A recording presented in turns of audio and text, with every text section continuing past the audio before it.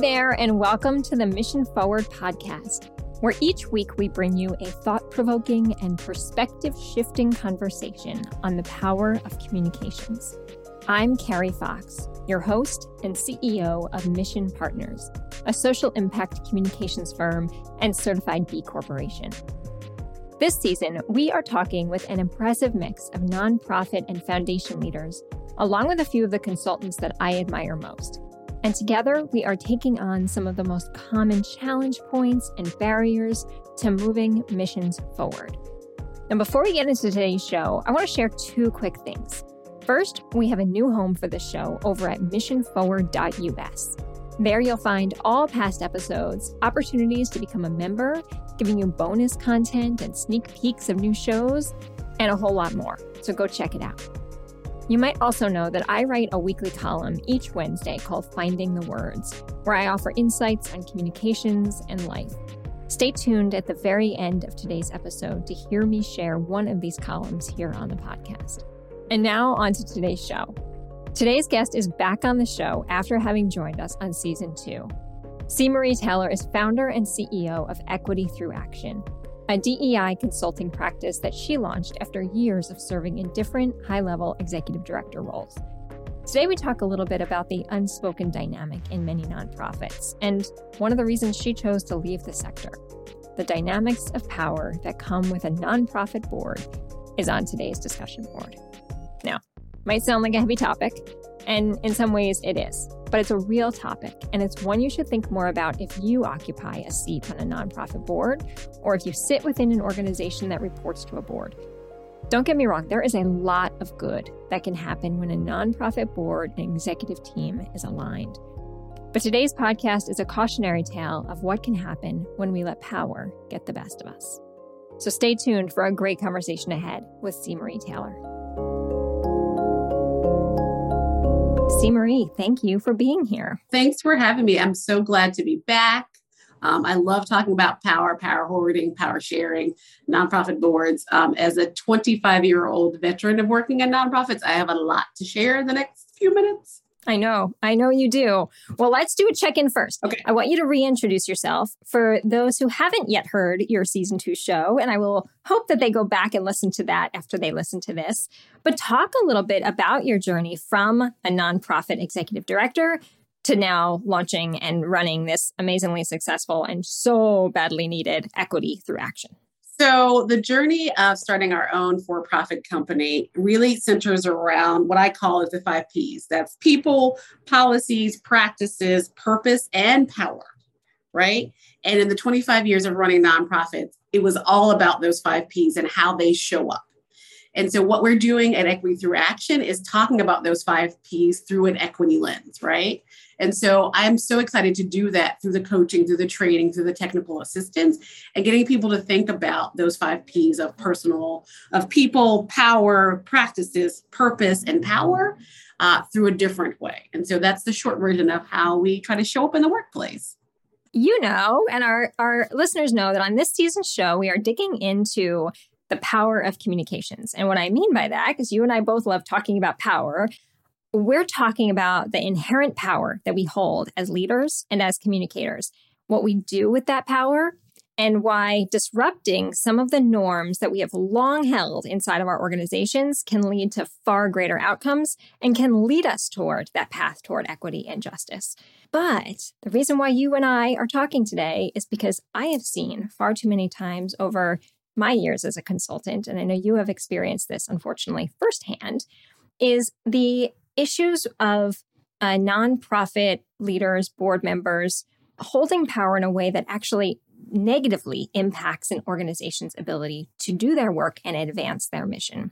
I might just start with a big question of how have you experienced this over time? And then let's break it down a little bit. And my hope, I'll say this to folks who are listening, is we're going to start first with what we're seeing that are some challenges, but we promise that we will land on our vision for the way that nonprofit boards and leaders can work together. Because I do think there's a lot of opportunity here for folks who are listening who sit on boards, folks who chair boards, or someone who's a leader in an organization trying to figure out how to work with their board that there can be a path forward that makes that power dynamic more effective rather than toxic? So I think there's a couple ways that power is showing up in organizations, and particularly even when you think about it through a comms lens, right? I think it shows up in how we're paying attention to who's speaking.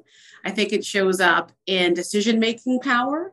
I think it shows up in how privilege is used when making decisions. I think it shows up in whether we choose to engage or disengage, particularly with leaders of color.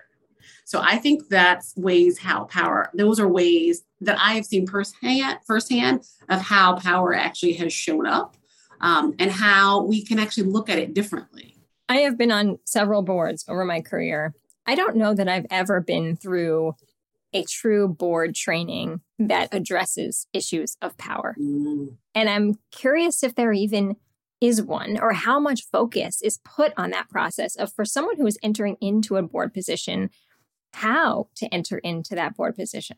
I've been on a million boards as well, and there isn't a training on talking about power, and that could be transformative.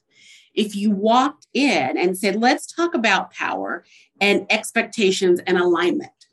Because if we could align our expectations with what the board actually could and should be doing, that might help the distribution of power. And so the thing that I would take away from what you're talking about, where I think we have this misalignment, is around our expectations, our roles. And if you want to go a level deep, because we don't have that much time, our bias and our emotional intelligence, right? And even another step is how we're socialized. So we're socialized to be on these boards, and they think, oh, I'm going to give my expertise and I'm going to do all these things. And we're not listening. We're not using our emotional intelligence. We're not examining our bias and how we're showing up, right? So I've said a lot. So I'm going to stop there and let that sink in. It resonates a lot because in recent years, and even more specifically in recent months, we have seen some very effective, high-profile leaders, Black women, step down from their roles, naming and citing the boards as the reason why they couldn't stay in that situation. I wonder if that's even enough of a call, and I worry it's not, for anything to change. I feel like it's not enough of a call for it to change because there's not enough value proposition for Black women, right? So I'm going to drill down and use myself as an example. So I have left several nonprofits, right? And part of that work is because of board frustration, right? I'll be completely transparent. And I think it's universal. So until there's a different value proposition of the CEO, the executive director, whatever the person's title is, right, around how they should be able to be free to run that organization, it's going to keep happening, right? And so boards, until they stop and think, well, how am I valuing this person? What barriers am I putting in their way? How am I enabling the work to get done? It's going to keep happening, right? And so I think it's just something we really, really have to examine. And if you look at what's happening, people keep talking about the Great Resignation. I'd love for someone to statistically look at the number of Black women who are leaving nonprofits, right? Because we're tired. We're Fannie Lou Hamer tired. Right. I was listening in on a conversation a couple of weeks ago with an organization that we just recently started working with. And they invited us into a board meeting as we're getting to know the organization. And the organization is led by a brilliant Black woman, a PhD, who is really fairly new to the organization, but she is taking this organization where they have long needed to be. And she's delivering her remarks, and one of the board members interrupts her and says, "Sweetie, we're going to stop you right there." And I could have just jumped through the screen, and I couldn't even believe the lack of respect that I was seeing right in front of me, in front of an entire boardroom. And my fear, or maybe the reality, Marie, is that doesn't feel uncommon. And in those moments, I wondered, I want to be so deeply in support of this leader. And I need to figure out how to do it in a way, right, that maybe also can address this dynamic. And that's a difficult situation to be in, right? And so again, for those folks who are listening, who are on boards, who see these massive microaggressions happening, there's a lot that we need to break down and address on how that power is held at the top. And interrupted immediately, and particularly if you're a board member, right? Part of your work is your number one job is to protect that leader, to support that leader, to be an advocate for that organization and that leader, because that leader is holding up the rest of the work. So that's your only job, is to be the advocate for that organization and that leader. So in that moment, how can you be an advocate, right? Which means you have to be like, oh, hold on, we're going to stop right now because sweetie doesn't work for me. It's not landing well for me. I'm clutching my whatever. I use humor a lot. So here's what I do. I literally clutch my imaginary pearls and say, so Fred, Jamal, whoever said it, that's not landing well for me. And here's why it's not landing for me, right? Yeah. Our role, and then take it back. Our role is to be an advocate. And in this moment, it doesn't feel like that.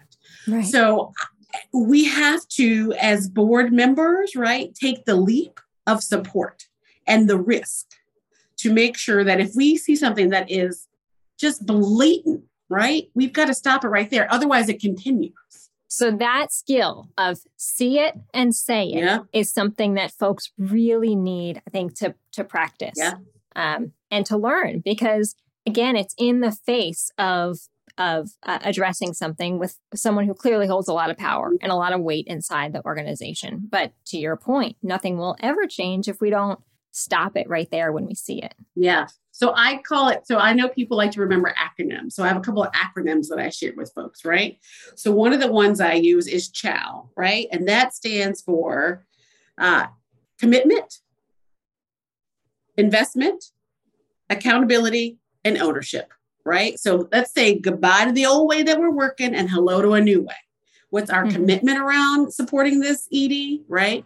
What is our investment in this work? How are we holding ourselves accountable and our fellow board members? And what's the ownership in the role? And ownership is personal and professional. So what classes are you taking? What books are you reading? How are you practicing being a disruptor? Right? So how are you? So I like, let's use the CHOW method. The other one I talk about is the ARM method. Let's acknowledge, reframe, and model. Let's acknowledge what just happened. Let's reframe how we're going to do the situation differently. Let's model different behavior. Yeah. Right. Right. And then the last one is, I always, when there is a moment like that, let's go back. Let's start with why. Why did you think, let's use a different name, Cindy, you thought it was important to interrupt right now? Where did that come from? Right. So let's turn the table, then ask ourselves why. Right. Yeah. It's one of those norms that I think we've just let go for too long. Right. And so it's just become, it's bad behavior that's become acceptable. Yeah. Right. And we just have to stop the bad behavior. You know, if this was a child and the child was doing something bad behavior, we wouldn't let it keep going. Why do we let adults continue with bad behavior? So I'm gonna throw another one at you, a different kind of experience. And I see this one happening a lot too. And in some cases, I'm really glad I see it, but it's the outcome that feels really difficult. So I've seen a number of organizations in recent years really make a shift to think about what it means to share and distribute power. And starting first with the leader of the organization saying, I realize that we have some norms here where decision-making has been held at the top in the executive boardroom, off in a corner. And that doesn't feel healthy to ensuring that we are all part of this shared vision for our future. And so we were working with a nonprofit executive director a couple of years ago who started the process of shifting that. So decision-making became not fully group decision-making, but she really put a lot of the emphasis on her team to make those decisions. When she went to her board to say, this I find very healthy, we are more productive than we've been, we're shifting and being really intentional about how we share that power and how we're growing leaders in our organization, the board went nuts. And they said, you've lost control of the organization. This isn't going to work here. And they fired her. Oh, my goodness. How are we working in alignment, the nonprofit team and their vision to move their work forward, and the board that is there to help advance the work? It seems like many times the board is getting in the way of the work being done. Yeah, there's a huge misalignment, right? And boards need to do more self-reflective work to figure out different ways to do business, right? Just because traditionally nonprofit boards have worked kind of in this triangle where the power goes up and there's no room at the top for other ways of thought, it needs to be flipped on its head. And they should be the pillars of support upside down, right? And so if they do some self-reflective work and figure out, well, why don't I want to try something different, right? How can we build relational power where there's authentic connections between the people who are actually doing the work, right? And the board. And there's another way. How can we look at if you think of a large organization, the different portions of the organization, right? Let's take the comms people, right? Let's take the fundraisers. Let's take the programs people and relay relay the power dynamic to them because they're doing the work, right? Right. And then also, I think the other piece is how do you respectfully acknowledge their experience and use that in terms of power transformation, right? And letting them make the decision. And often when you do that, then you have this new innovative program. You can have this different experience that happens. It's letting go of that fear, right? Because we're so used to working with power over versus power with. How do you learn to use power with, which is leveraging, right? Or power to, which is self-worth. And that feels like such a powerful reframe of how leaders can work together. Is that part of the work that you all do at Equity Through Action? And do you see nonprofits and boards going through this together or not yet? Like, have they not gotten there yet? We do this work. It's one of my favorite things to talk about is power. And one of my favorite things is helping organizations get to this different view, right? Where you've taken that triangle and you've flipped it upside down. And so it takes a long time to get there because traditionally when we walk into the room, they're not ready to do that, right? Which is like, okay, that's fine. Let's talk about and acknowledge where we are as an organization and what opportunities we have to reframe, right? Which is why I walk with that kind of R model. Let's acknowledge where we are. Let's just take a pause. And once we're able to help them align their expectations with the work and what really their role is, then we can get to that piece of them distributing power in a different way. So it's really helping them to be self-reflective, look at their bias, do some emotional intelligence work so that they can lead to a different way of work. It's foundational and it's step by step, and they have to be willing to learn a different way of working.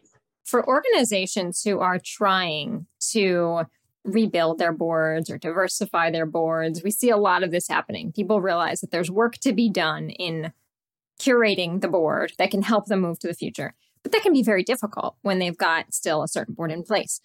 Do you see anything or have you applied anything over your experience that has been beneficial to that process of cultivating a board that is not just diverse in nature, but that can be that type of board that is open to thinking about new ways of working? So I think ways that have been effective and ways that we try to work with our clients is to really start with the foundation, to go back and examine why did that last executive director leave?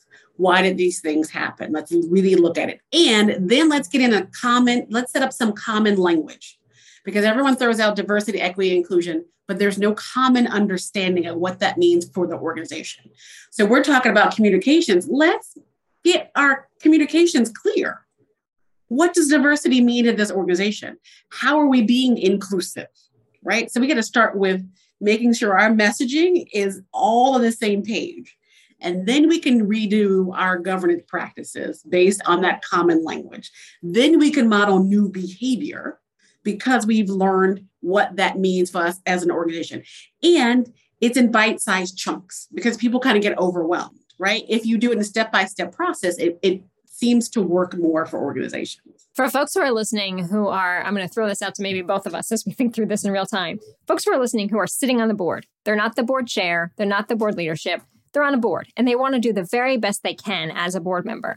Have you find that there are good resources for those folks to tap into, to learn, to grow, and to be those kinds of champions that you talked about earlier, right? The folks who are going to help take the barriers away, or the folks who are going to help support that leader even in those difficult moments? Oh gosh, there's a wealth of resources. One of my favorite resources that I use probably daily is a website and organization called Race Equity Tools. And so almost any topic you can think of, they have information on. So we use them a lot. We also work with organizations. And so if you're on this board, is to take a pause and really do some benchmarking, right? Notice who speaks up the most, who's making the decisions, who's disengaging around opportunities where power can be distributed differently. So do some, I keep saying reflective work, but it has to be around just doing some benchmarking and then deciding as a group how you're going to make some changes. You've got to just really, you have to pause, right? Seems like that's the most important thing in any situation when we come against issues of power, right? Pause and reflect. And it seems to be the hardest thing for folks to do these days. Yeah. We are running at this ridiculous speed, which is just reinforcing the issues that we're facing. It's true. And so part of that, though, is part of the white supremacy culture of how we work, right? So we have to unpack that and relearn something different. We talk about it every day at my organization, right? Like, wait a minute. Does it have to get done today? No, it doesn't. Everyone's going to be okay if it gets done tomorrow, right? Creating some grace and space for people to figure out how to work differently. And it's no different for boards. Why is there always this rush to get this product out, right? So go back and asking why and examining the fear, right? And I know I've thrown a lot of things out, so I'm going to try to summarize a couple things I think boards could do. One is look at and examine where your bias sits. We all have it. Two is research more about emotional intelligence and how it ties to race equity, gender equity. Because the better we are in controlling our emotional intelligence, the better we are at being actual allies and support to those leaders and those leaders of color, right? And then the third thing is examine where your fear is coming from and try to flip it on its head. Well, that was an amazing summation of a lot that we've talked about today. And you're right. This inner work that must be done at the top of any organization is the hardest work and is the longest journey to go on, because there is a lot to be unpacked and relearned along the process too. But that gets us to where I think we're going to end today, which is the transformation that could be on the other side of that. What could be the future of how you work together? And does it really feel good to hold that power the way that you do, or to control the power the way you do? Or are you doing it because it's the way it's always been done? Are you doing it because that's the way that you were taught to do it? What would it look like? What would it feel like if, in fact, you were in partnership in this work and in support of one another in this work? And how freeing could it be if you really respected people's humanity? Because when it comes down to it, when I interrupt you, right, when I don't believe you, when I don't trust you, when I second guess you, when I call you sweetie, I'm not fully valuing your humanity, which means I lose and that person loses and the organization loses. Right? So if you care about innovation, you care about the nonprofit showing up in a way that is relevant and responsive and, big in front of the rest of the other nonprofits, then you have to respect the human that's running the work and think about how would you want to be treated? And if that person's not being treated that way, then you got to do something different. Yeah, there it is, right? There's the entire conversation summed up. Is it starts with people first. It starts with truly valuing and caring for one another and supporting one another in our success versus breaking someone down, expecting that someone's going to fail before you even give them a chance to thrive. Yeah. And remembering that words are tools of thought, right? And so we're going to project our values with our words. And then it's going to reflect whether we want a new reality or keep the same one.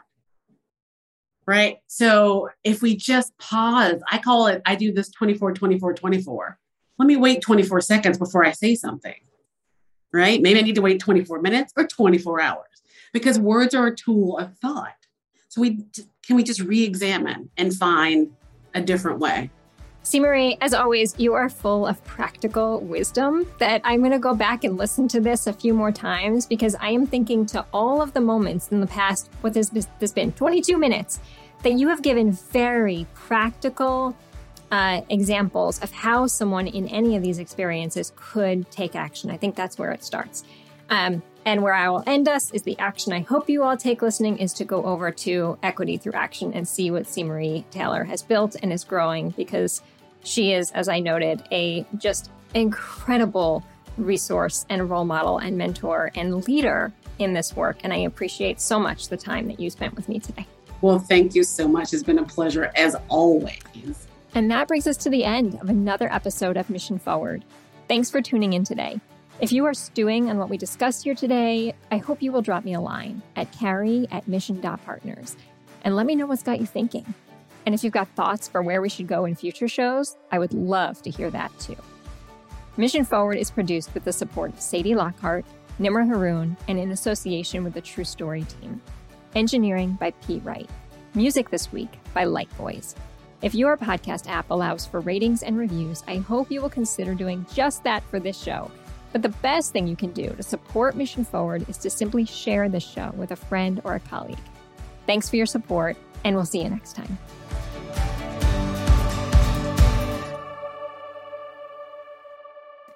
Hey there. Some of you might know that I write a weekly column on communications and life, in addition to hosting this podcast.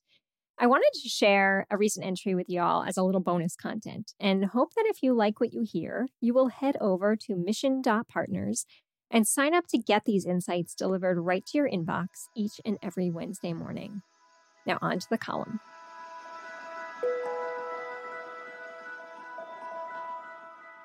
What would it hurt to ask? Think about the last hard question that was tossed your way. I mean, a really hard question. Maybe it was in a large presentation, at a weekly team meeting, or in a one-on-one conversation with a colleague. Whatever it was, I want you to stop and think about the last hard question that you didn't have an answer to. For some, these moments can be incredibly trying. They force us to think quick on our feet about how to fill the empty space of silence between the question and our answer. Many of us have been conditioned since we were kids to keep that space between question and response short, being told by parents and teachers to answer questions when they're asked of us and to speak up so others can hear us. But what happens when the question is so big there isn't an easy answer? I'll let you in on a little secret. These are the questions I've come to enjoy most. I like asking them and I like receiving them. Not because I like the struggle or discomfort that comes with them, but because inherently, if someone cares enough to ask a tough question, it likely means they also care enough to wait for a good answer. And it's in that period of reflection that I find we grow and learn the most. Here's how it typically goes down when I get a tough question. Someone poses a question in a large group or a small meeting setting. I hear the question, but I'm not in a position to give a fully formed answer. So I acknowledge it. I'd like to pause and appreciate that question. It gets right at the heart of why we have taken on this work. I'd like to do some deeper thinking on this question, and I'm going to come back around to you with a thorough answer before the end of this week. And then the deep work of developing an answer, and more specifically, a point of view, begins. No more are we in the ping pong of question, answer, but rather the thoughtful process of crafting a response that deepens our perspective, position, and point of view. All important factors in building trust and ultimately in moving people to action. Recently, I heard someone describe hard questions like this.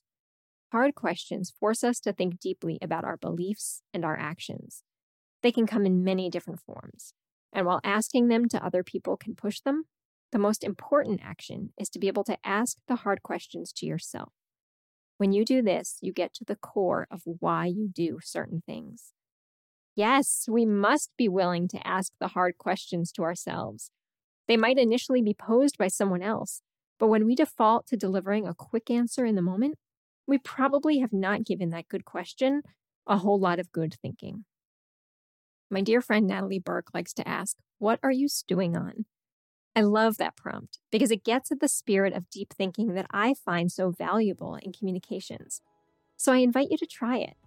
The next time you get a tough question, pause before delivering the quick response. Acknowledge the question and the importance of a thorough answer, and then stew on it for a bit. Honestly, what would it hurt to ask the tough questions? At the very least, you'll end up with a better answer. Bottom line, it's not how quick you can deliver an answer in the moment. It's how much you're willing to sit with the tough questions that come your way. I guarantee that the process of deep thinking will lead to much greater clarity and conviction in the process.